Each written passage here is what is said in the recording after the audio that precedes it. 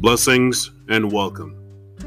I would like to share the Word of God to help you on your journey with Christ Jesus. Today, reading from Isaiah 6 and verse 8. Then I heard the voice of the Lord saying, Whom shall I send? And who will go for us? And I said, Here I am. Send me.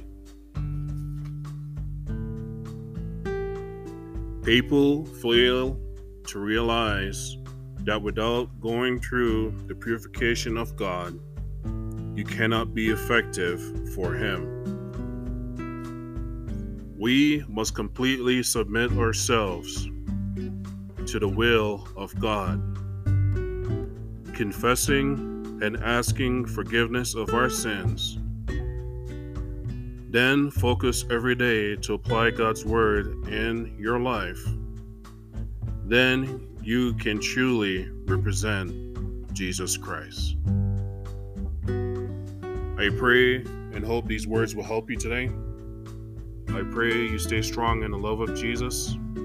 Until next time, God bless you.